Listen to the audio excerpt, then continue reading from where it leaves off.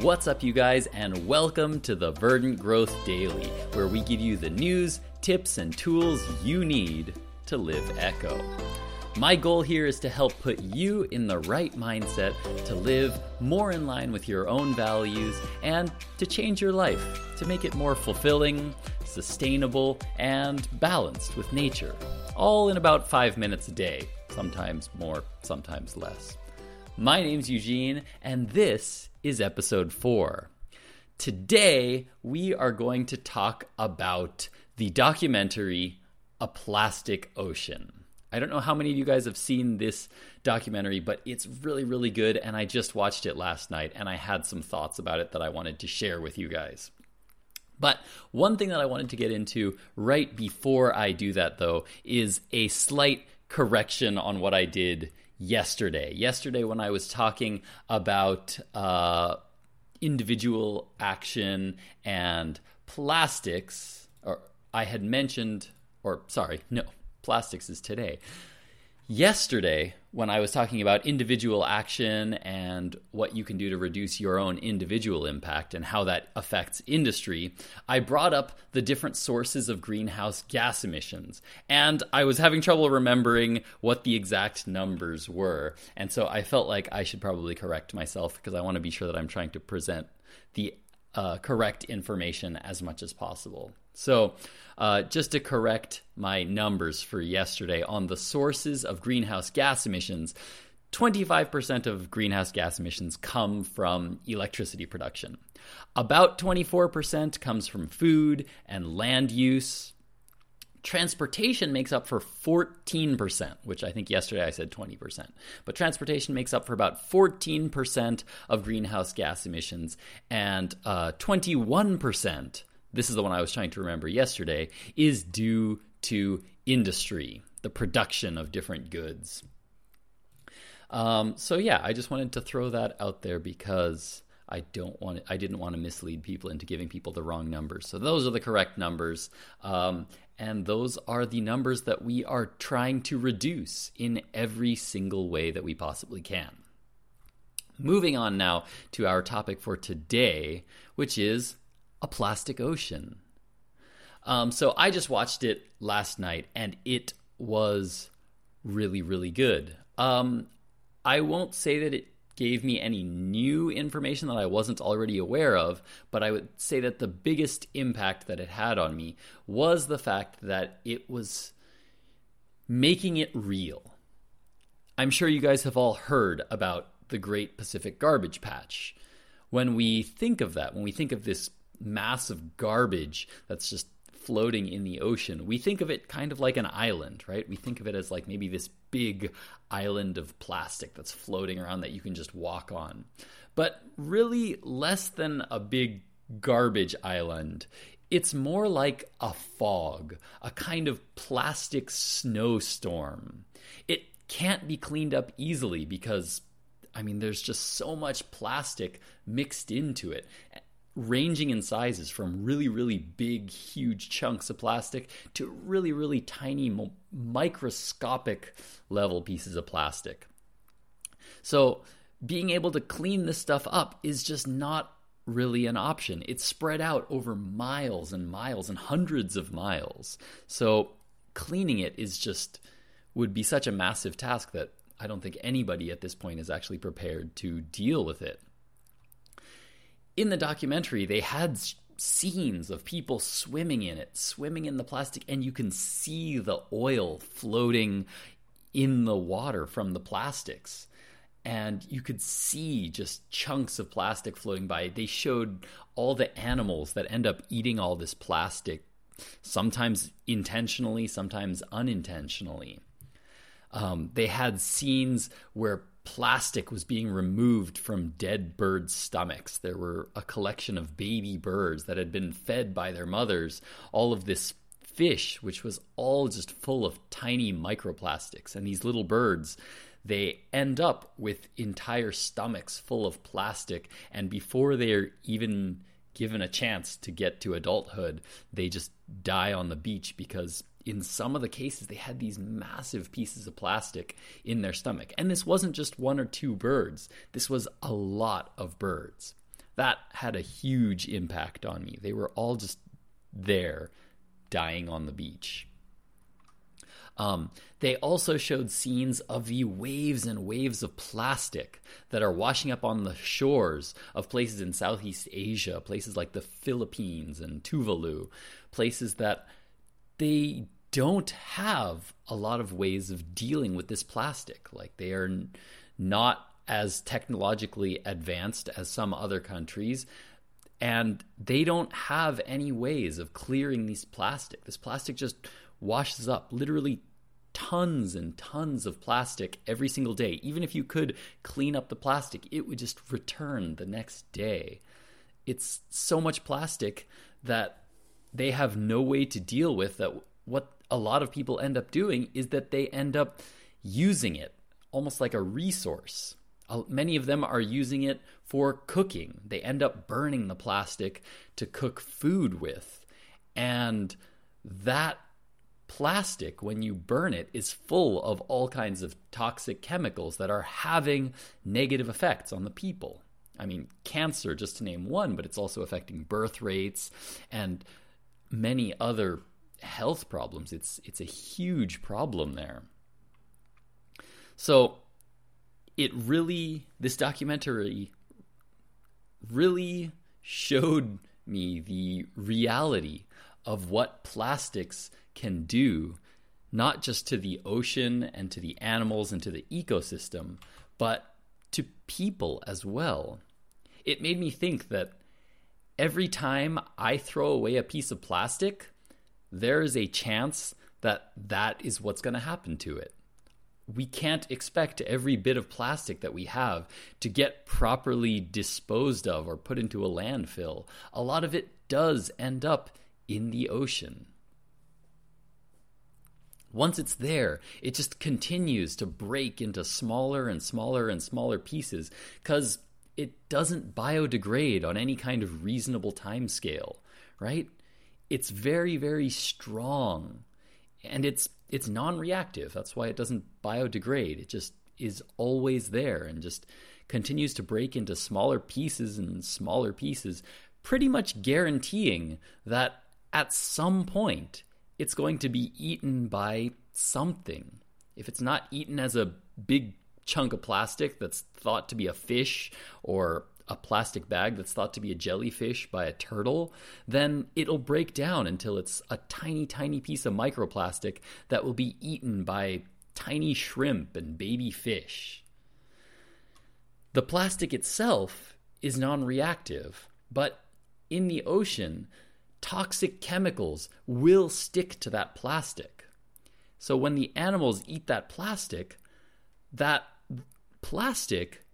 if it doesn't pass through their system, ends up just staying in their stomach so that they have no more space to eat any more food.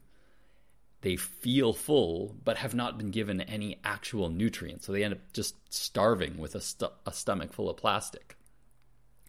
And the toxins that were attached to the plastic end up getting absorbed into the animal itself, which, as you could imagine, in the food chain, gets eaten by other animals. And so those toxins end up going into those animals. And they slowly work their way up the food chain to us. So we are now at a point where pretty much every person on the planet has microplastics within our systems. We have plastic flowing through our bodies right now. And there hasn't been enough study yet to know, is this potentially dangerous? I mean, I don't think it can be a good thing, right? Eventually, all of those toxins and those microplastics building up in our body, that cannot be a good thing. So, in this documentary, they pointed out that a lot of this plastic that's being washed up is then, well, let's go back to the source of where this plastic is coming from, because there's one thing that they mentioned that I feel like a lot of people will hear in the documentary and mistake. And that is that the source of a lot of the plastic in these Southeast Asian countries that's washing up on the beaches are made or thrown into the ocean by Southeast Asian countries. So it sounds like they are creating their own problem. It sounds like they are littering their own countries. But where does the plastic come from that they are throwing away? If you watch the documentary A Story of Plastic, or I think it's called The Story of Plastic, which is also a very good documentary, and I highly recommend you go watch that one. In that documentary, they talked about how a lot of the plastic waste that we're seeing throughout Southeast Asia is coming from Western countries or China, right? Chinese companies or American companies are targeting Southeast Asian countries as places to sell more plastic products. Those people are less educated than Americans are on average and don't have the awareness of how bad plastic can be for the environment. So they are completely being sold on these plastic products that are easy, convenient, cheap, and they're not realizing that this is going to have an effect on their own environment. They're not making the connections yet in many cases, or in other cases, they're just been given no other option by these companies. These companies come in and basically put a monopoly on entire markets, so that the only way you can buy specific products are if you buy them from these American companies who are packaging these things with plastic because they want to, because I guess I don't want to go too deep into the connections of where it's coming from, but the oil industry is at the base of all plastic production. All plastic is created from fossil fuels. And so the oil industry also wants to get their hands on any profits they can from food, from toys, from any possible place they can get money for their plastic products. They want to get it. So they are supporting these companies. They are providing plastic at even cheaper rates to these companies so that they can push more plastic out into the environment and into consumers' hands. Plastic is a huge, huge problem. It's a problem that you can see now, not just in the oceans, but everywhere you go. I'm sure you guys can go for a walk right now and probably see a ton of plastic just outside littered on the street. Trying to get rid of all of that by going out into the ocean and trying to pick up trash, or trying to go out onto the beaches and pick up trash, it's a good thing. It's not going to hurt us at all. But trying to pick up all the plastic out of the ocean or off the beaches is like trying to stop a bathtub from overflowing by using a spoon to empty the water. And the tap is on full blast. You're just not going to be able to win if we're just pumping plastic out into the environment at an insane rate. We have to be able to stop plastics at the source. We need to turn off the tap for plastics. Unless we can do that, the amount of trash that we can pick up is just never going to put nearly enough of a dent in the plastic waste to really be able to make a difference. This is where we have to start using all unnecessary plastic. We need to stop everything that is unnecessary, period. Find alternatives everywhere we can. Stop using anything that's single use. Demand that your supermarkets don't wrap everything in plastic.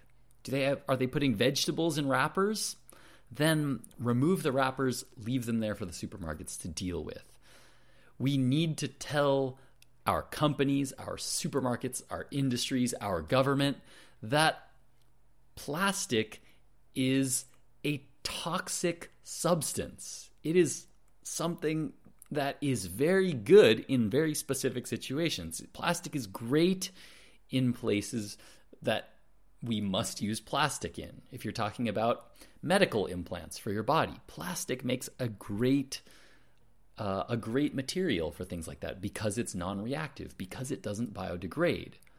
But if we're talking about spoons, straws, vegetable wrappers, there's no need for us to be using this substance that will remain in the environment forever just to wrap some French fries in that you're going to eat and then immediately throw away.